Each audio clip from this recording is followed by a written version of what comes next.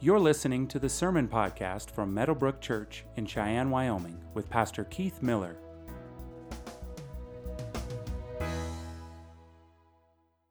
If you could stand to honor the reading of God's Word, we believe that the Bible is 100% the Word of God. It's authoritative. I say this just about every Sunday, that we at Meadowbrook believe that the Bible is the Word of God, and that the same voice that spoke the galaxies into existence is the same voice that you can hear through every word on the pages of Holy Scripture from Genesis through Revelation. That's why we stand to honor the reading of God's Word. I really believe I have nothing better to offer you than what's in this book. And that's why you sit when I preach. Plus, it would get tiring if you had to stand while I preach, right? So we are now turning our attention to, again, the Sermon on the Mount. That's the sermon series that we're in. We're just doing a deep dive into the sermon, and we're turning our attention now to verse 27 of Matthew chapter 5. The words will be on the screen. If you do not have a Bible, there's a Bible underneath just about every chair here. Take that home with you. That's our gift to you. This is the word of the Lord. Matthew chapter 5, beginning with verse 27. You have heard that it was said, "You shall not commit adultery." But I say to you that everyone who looks at a woman with lustful intent has already committed adultery with her in his heart. If your right eye causes you to sin, tear it out and throw it away.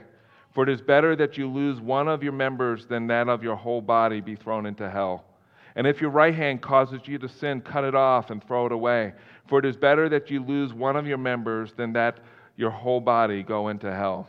This is the word of the Lord. You may be seated.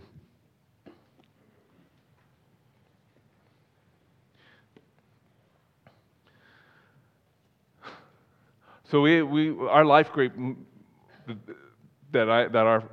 kind of share different homes. We alternate, and I get to lead and facilitate the discussion in that life group. They're also my guinea pigs when it comes to Sunday morning, right? So they get to hear what's coming, not everything of what's coming, but as we've been, every time we meet every other Friday. We talk about the Sermon on the Mount right now, anyway, and what came out of that was an interesting discussion, and it just dawned on me that as we read and as we study the Sermon on the Mount, here's what I want to say to you. Some of you may be feeling and thinking, man, I have so much work to do. Some of you may be thinking and feeling, does God really love me based on my past and just what I'm doing with my life right now? And as we talked about some of those things in our life group, because I recognize there are a number of you in our church family who have experienced a divorce. I recognize there are a number of you that have struggled with various forms of addiction. Some of you, perhaps pornography addiction. And this is what I want you to hear before I even get into the scriptures. The whole point of the Sermon on the Mount, it's all about Jesus. He made that statement.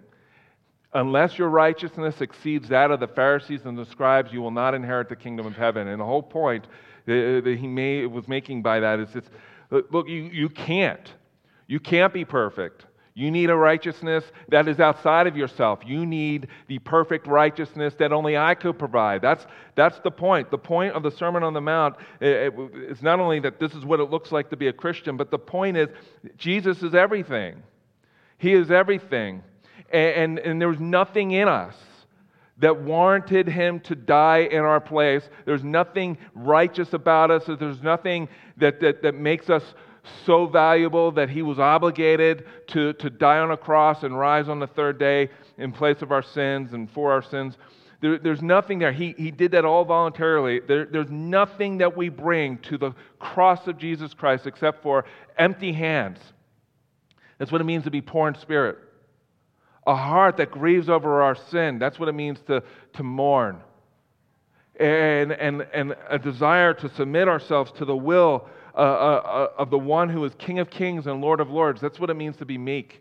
And so I just want to say that at the very beginning. It's not in my notes. I just want you to hear that because some of you just need to hear that before we dive right into this passage. I think this section, this paragraph in the Sermon on the Mount is a great example of why expository preaching is so important in the church. Because this is the least comfortable passage that I would like to preach on a Sunday, on lust. And next week's it's not better, divorce. And some of you are like, I'm not coming next week. And there's the other subject, which he kind of addresses a little bit, is money. That's the other one that's uncomfortable for pastors, and especially myself, to address. And here's my other encouragement to you. If you would just prayerfully listen to the Word of God and the sermon, I really believe that you will find help and you will be encouraged. So come back next week, especially those of you who have been divorced and are like, I don't want to come to that sermon. Come. I promise you, you will leave encouraged and helped as a result. So, all right, so that's that. So Matthew chapter 5, beginning with verse 27, Jesus makes this statement. You have heard that it was said, you should not commit adultery. You've heard the seventh commandment. Thou shalt not commit adultery, King James Version. You've heard it. And he said, but I say to you, anyone who looks at another person with lustful intent has committed adultery in his heart already. Now, here's what's going on. Most people in Jesus' day and age were married by the age of 20. So if you're wondering, well, why did he just single out adultery? Well, because most of the people that were listening to him were people who were married. And the Pharisees and the scribes, the religious leaders, no doubt were married. And here's what was going on, most likely, with them. I have not been unfaithful physically with my wife. I have not slept with another woman. Therefore, I've obeyed the seventh commandment. That's one other commandment that I can put a check next to that I've got nailed down. And Jesus turns that whole philosophy on its head, and he says, but if you committed adultery or if you lusted after another woman in your heart, you've committed adultery in your heart. And the response to that is, well, isn't that a bit harsh? Don't most people, struggle with lust on some level or have struggled with lust on some level? Yes, that's the point. Just like, don't most people get angry at other people for unjustifiable reasons? That was last week's sermon, right? Well, yes, that's the point. There's something with our hearts that is very wrong. And there's this soil in our hearts. It's just fertile ground for murder and for adultery. And so Jesus says, you've heard it said. And so this is what I think he's doing. This is what I believe he's doing with this statement. I believe first that he is treating sex as something that is sacred instead of something that is common. It's sacred. Our culture treats it as common and unsacred. It says, have at it. Jesus treats it as sacred. So that's the first thing. Jesus, by the way, for those of you who are single, Jesus, as a single guy, is treating sex as something as sacred. Secondly, Jesus is treating sex as a gift instead as the giver. And what I mean by that is, our culture treats sex as a type of god or an idol. Jesus said it's a gift, and that's the place that it needs to stay in. It is a gift, and it is nothing more. And we have a tendency to take the gift and we make it into the giver. We make it into a god, an idol. And so he does those two things. And so I'm just going to unpack that. And the first point is this: is that sex is sacred. And so there's a little overlap with next week's sermon on divorce. But he's basically saying here, sex is sacred. It's not common. And to treat it as common is to pervert it. Here's what I think probably was going on with the Pharisees and the scribes. There was this very popular idea that was embraced by many of the Pharisees and many of the scribes, and that was, I could write a certificate of divorce for any reason under the sun, for the most part. And so I could divorce my wife for any reason. I mean, you had religious leaders who believed that they could divorce their wife for even making a bad meal. And so they had treated marriage as common, which that's next week. And so they thought, well, just so while I'm married, I will not be unfaithful to my wife. And then, if I find any reason to divorce her, I can just find another woman. You see what's going on? And so Jesus says, even if you looked at a woman with lustful intent, you see the lady down the road, Mr. Pharisee, and you're thinking in your heart right now, I'm going to write a certificate of divorce for my wife because that woman down the road, she looks better. I think she'd be a better wife. My current wife's just falling short. And Jesus said, you've already committed adultery in your heart. And that was a shocking thing for them to hear. And what was going on, the underlying thing that was going on here is that they had not only treated sex as common, but they were treating their marriage covenant as something that was common and not sacred. God said to Adam and Eve, He said to them in Genesis chapter 1, verse 28, words are on the screen, and God said to them, be fruitful and multiply, and fill the earth, and subdue it, and have dominion over the fish of the sea, and over the birds of the heavens, and over every living thing that moves on the earth. And then chapter 2, which, can you bring the next slide up? Chapter 2 says, therefore a man shall leave his father and his mother, get out of the basement, stop playing video games, right? And hold fast to his wife, cling to his wife, and they shall become what? One flesh. And the man and his wife were both naked and were what? Not ashamed. Not ashamed. That's actually really important to note in the passage. That's intentional. Like Moses, when he was just putting this down on, for us to see and to read, this is intentional. In the context of marriage, sex is to be experienced in a way where there's no shame. When I meet with couples who are struggling with sin, or couples that have been living together or whatever, I ask them, so tell me, like, when you're sleeping together, do you feel shame? Especially if they're Christians. And they're like, well, yeah. I'm like, you know what that is? What? What is that? That's the Holy Spirit. And you know what he's saying? What is he saying? Stop it. That's what he's saying. In the context of marriage, it's designed to be to where the husband and the wife are naked and unashamed. Once sin entered into the world, there was shame. Adam and Eve, after they rebelled against God, they hid themselves after they took fig leaves to cover their nakedness. And what the Pharisees and the scribes got right theologically was that, well, God sanctioned marriage.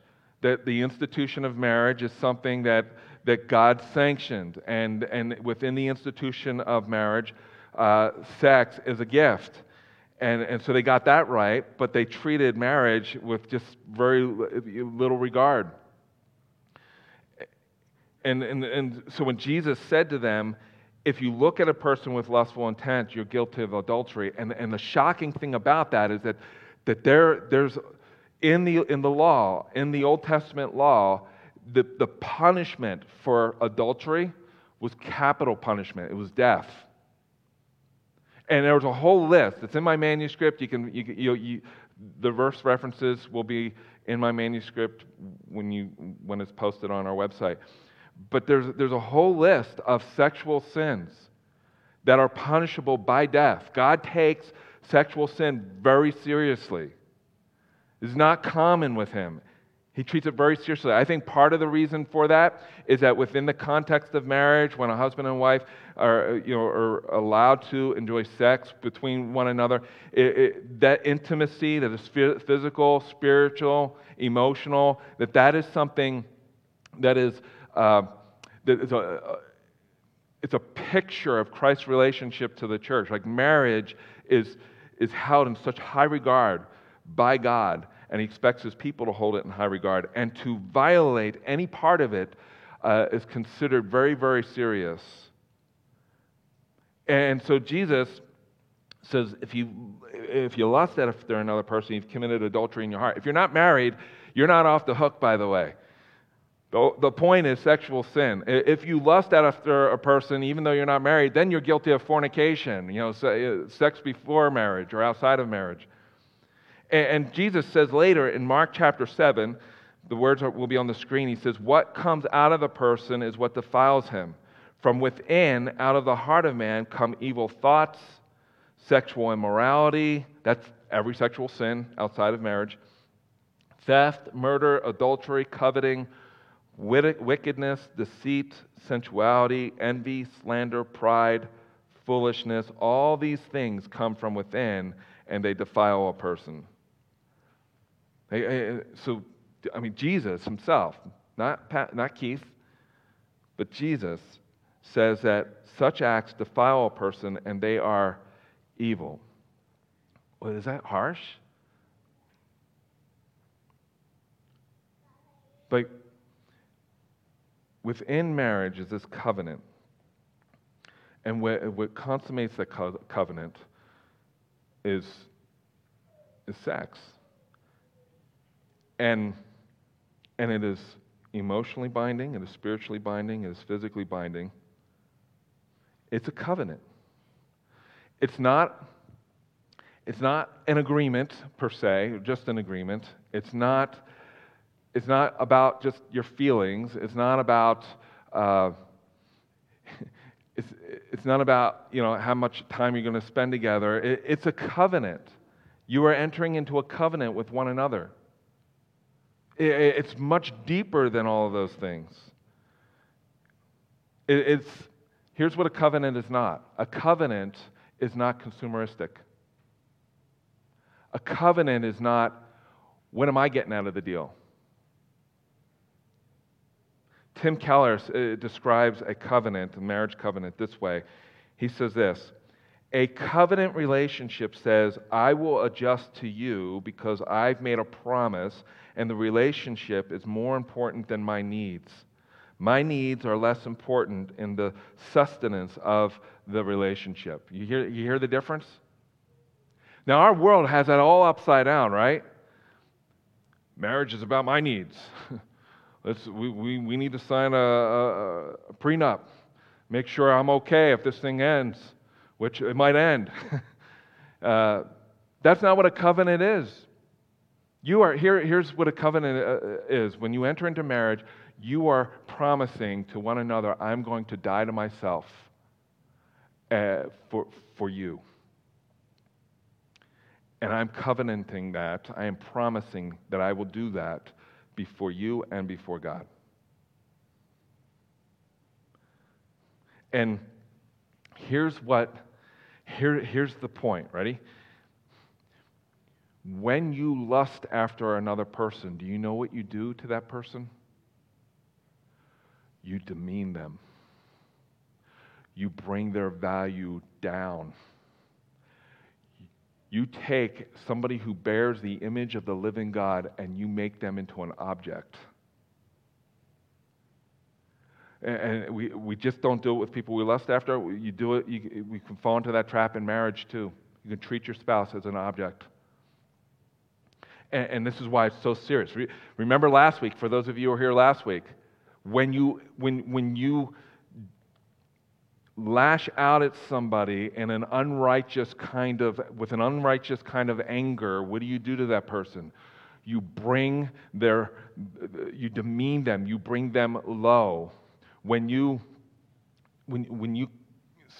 demean their mind, when you demean their being, their character, who they are, when you bring them, what you do is you bring this image-bearing human being down from what they've been created to be. And God says that's evil. And we do the same thing with lust. We bring that person's value down. And that's what our culture does. And you look around, has it brought life to our culture? No. It brings death. Anytime you pervert the good things that God gives to human beings, and you pervert that, it results in death. It doesn't result in life. So which leads me to the second point. This is the only other point that I have, is the gift is not the giver. The gift is not the giver. All of the Bible treats sex as a gift from God to be enjoyed within the context of marriage between a man and a woman. But what our culture does is it elevates sex as an idol. And what do? Like Tim Keller said this, our hearts are an idol factory. You know what he was trying to say there? He was saying, what that means is that we have this propensity to take good things and make them into ultimate things. Most idols that people worship are not some golden calf or some big giant pagoda in Far East Asia. Most idols that people worship are good things that they've made ultimate things in their lives. And in our culture, it's sex. And so here's how you know that you've made it into an ultimate thing. When you believe that your identity flows out of your sexual orientation or your sexuality. That's when you've made it an ultimate thing. That's when you've taken it from gift to idol. Or when we treat it as such outside of the boundaries that God has prescribed for us. That's when we take it from being a gift to being an idol. And this is something for the church to hear. This is not just our culture, it's also the church. The church has become guilty of this. Here, I'll give you an example. I've been in the church long enough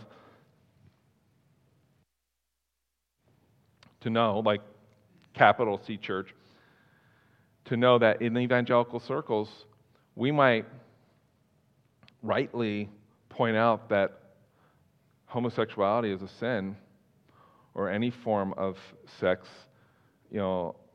outside of marriage between a man and a woman is a sin. But you know what we've idolized? Heterosexuality. That is if you're single,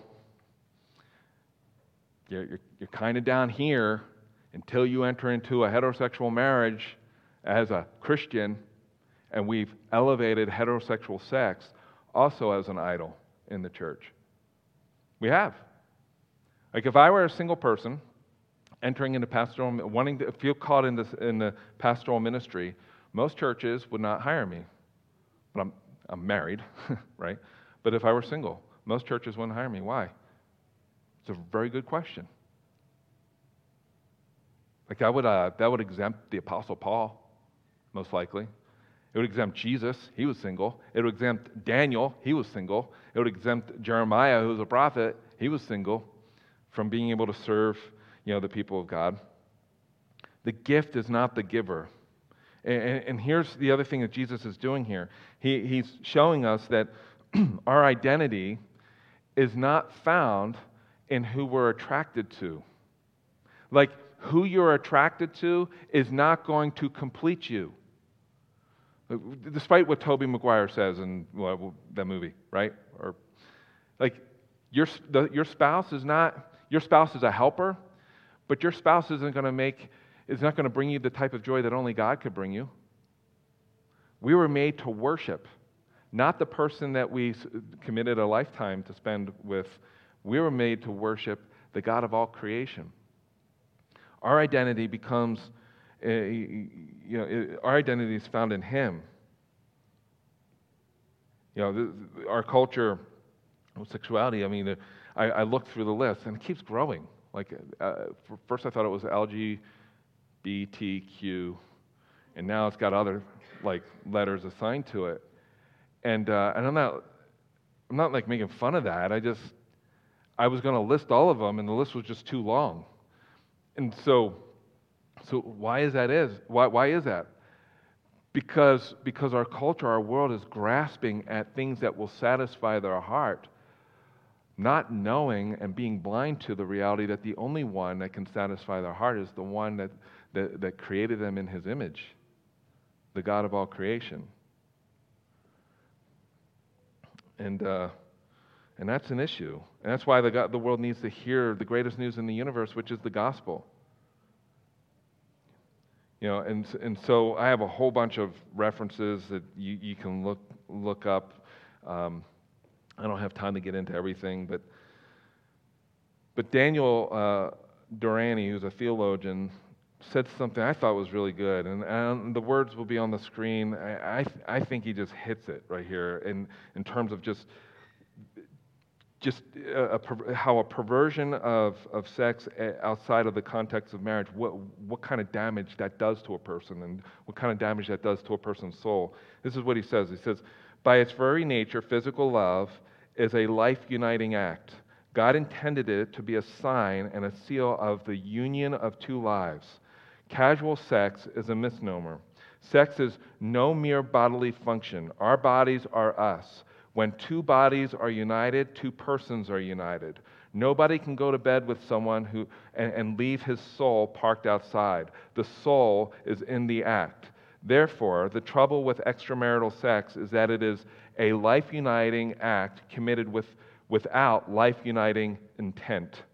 It is not just adultery, it is a thieving lie. Intimacy is a sign and a seal of the union of two lives. But outside of marriage, the act and the intent clash. Intimacy of body and intimacy of soul go together. That is why adultery, as well as other sexual relations outside of marriage, is wrong. And that's why Jesus uses such strong language. And the Bible in general uses very strong language. 1 Corinthians chapter 6 says this, do you not know that the unrighteous will not inherit the kingdom of God? Well, who are the unrighteous? Well, he goes on to explain. The Apostle Paul explains. Do not be deceived. Neither the sexually immoral, nor idolaters, nor adulterers, nor men who practice homosexuality, nor thieves, nor the greedy, nor drunkards, nor rivalers, nor swindlers will inherit the kingdom of God. And then he goes on to say in verse 18 of 1 Corinthians 6, flee from sexual immorality. Flee from it. Run from it. Every other sin a person commits is outside the body, but the sexually immoral person sins against his own body.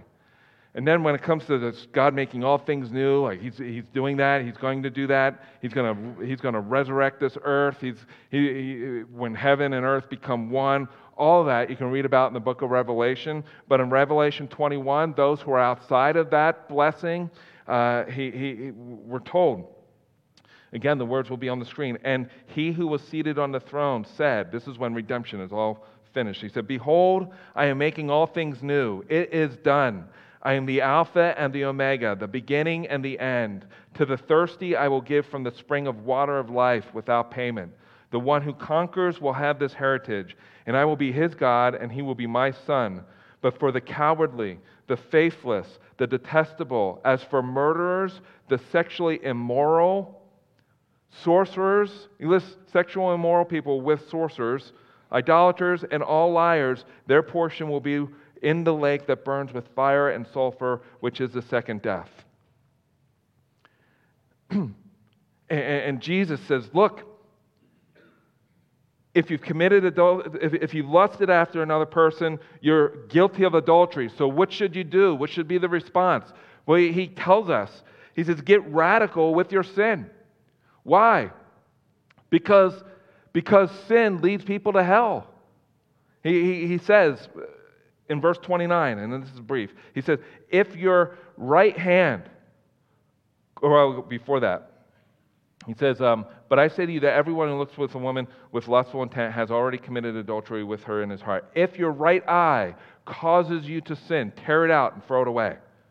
For it is better that you lose one of your members than that of your whole body. And then he says the same thing about your right hand. Why does he say that? Why does he single out the right eye, and why does he single out the right hand? Is Jesus saying,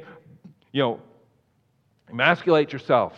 Is he saying, cut off your hand, gouge out your eye? The early church father, Origen, said he took this literally. You know what he did? He took all of his clothes off and he rolled over back and forth on thorns, thinking that would resolve his heart problem, his lust problem. And then he physically castrated himself. And then as he got older, he said, I think I made a mistake.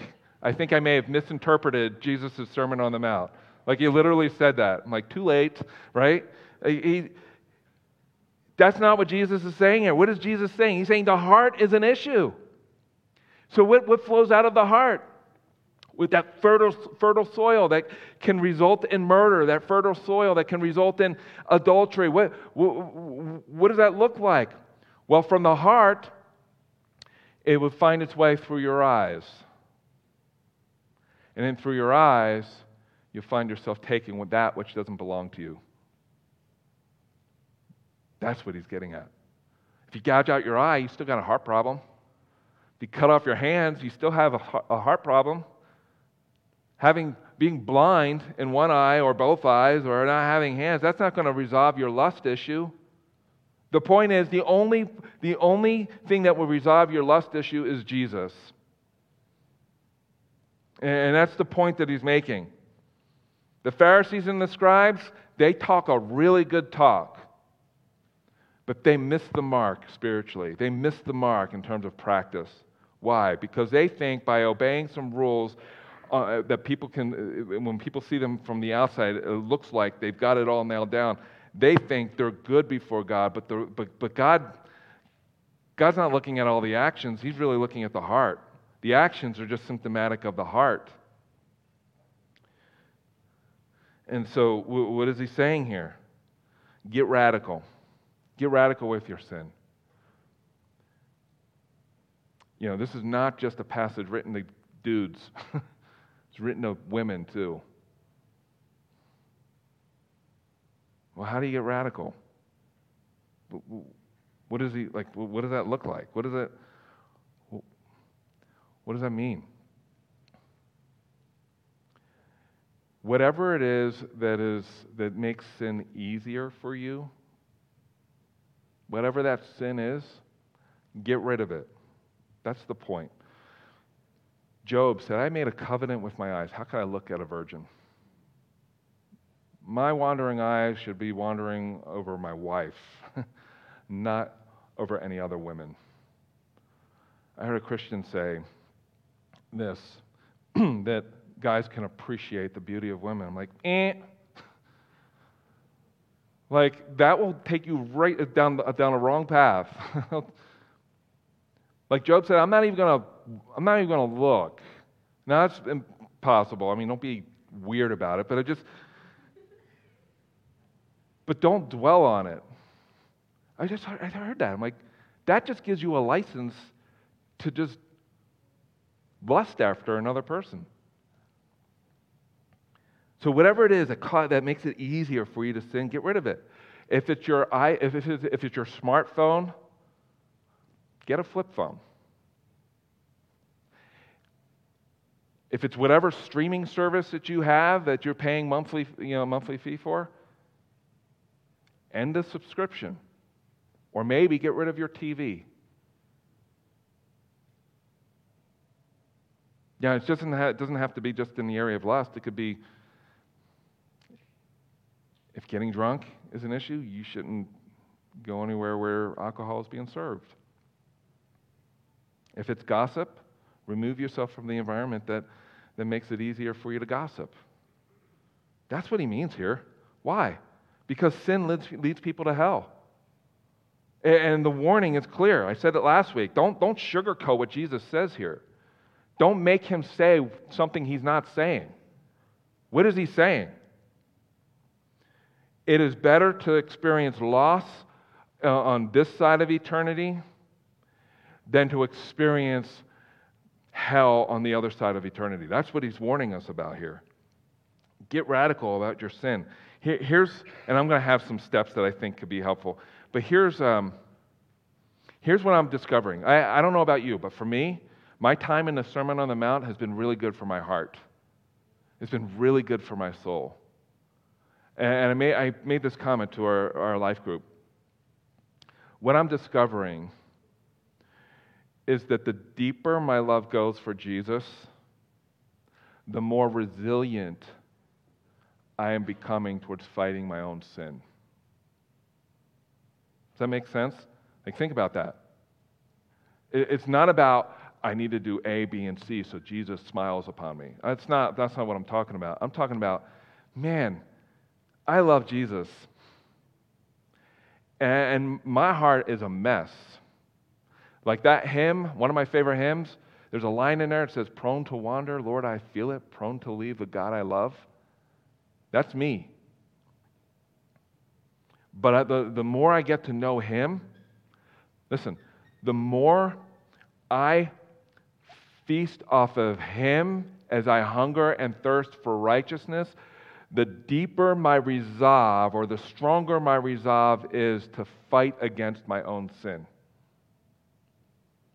And I think the same would be true for you too. You cannot, or let me rephrase this, your resolve to fight against your sin will be lost if you're trying to do the Christian life on your own. That's why we're encouraged in Hebrews chapter 10. Do not forsake the assembling with one another. Gather together and encourage one another. Spur one another on to love and good deeds. All right? And so there's that. And like I said before, it's all about Jesus. And so I'm going to give you some points. And then what I'm going to do after I give you just 6 suggestions, then I'm going to invite you to come up and take communion when you're ready. Because I know there's right now, I mean, you're really quiet. I was quiet as I was working through the sermon. Like, really, Lord? I'm going to preach on lust. Yeah, that's one I'm still working on, right? If you all said amen, that would be weird. I was just thinking about that. Like, I didn't say right so that you would agree with me. But I'm just with my own heart, I was thinking through, okay, what are some things that I do in my own life that are helpful? And so I'm going to share those with you. And then Jonathan's going to come up and he's going to lead us in a song. But while we're singing that song, that will be your time to come up and take the communion cup. I'm not going to lead you through it. The bread symbolizes the body of Christ who was pierced for you. The cup, the juice in the cup symbolizes the blood of Christ that was shed for you. And when you're ready, you can open it, take the bread, and drink the cup. Your time. So we're going to have that moment in a little bit. And so, like literally in a couple minutes. And so here's my list, and they'll be on the screen.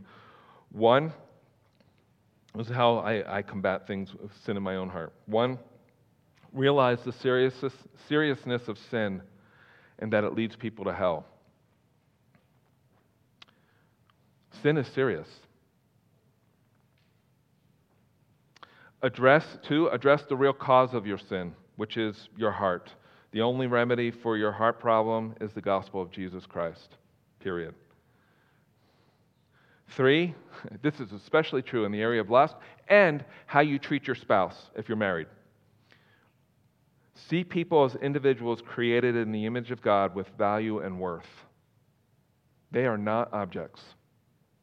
The devil wants you to treat other people as objects. Every single person born into this world is born as an image bearer of the living God. See them that way. Any sin that involves another person, such as lust, must involve you making that person an object to be used instead of a person to be honored. 4th, understand that your real identity is found in the one whose image you reflect, namely God. Not in who you're attracted to, not in your singleness or your heterosexuality-ness, whatever, if that's a word, or if you struggle with same-sex attraction. It's not in that either.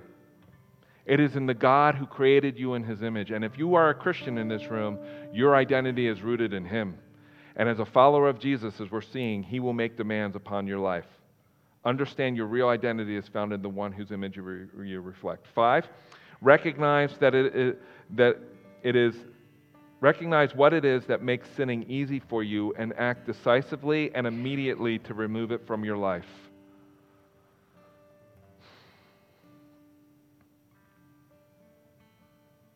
For those of you who struggle with pornography, there are tools that have been released that you can use, like Covenant Eyes. There's a whole bunch of them, but Covenant Eyes is the one that comes to mind. Here's a really good tool. Ready? Costs nothing. Find somebody you trust who will ask you the hard questions, and give that person permission to ask you the hard questions. That's free.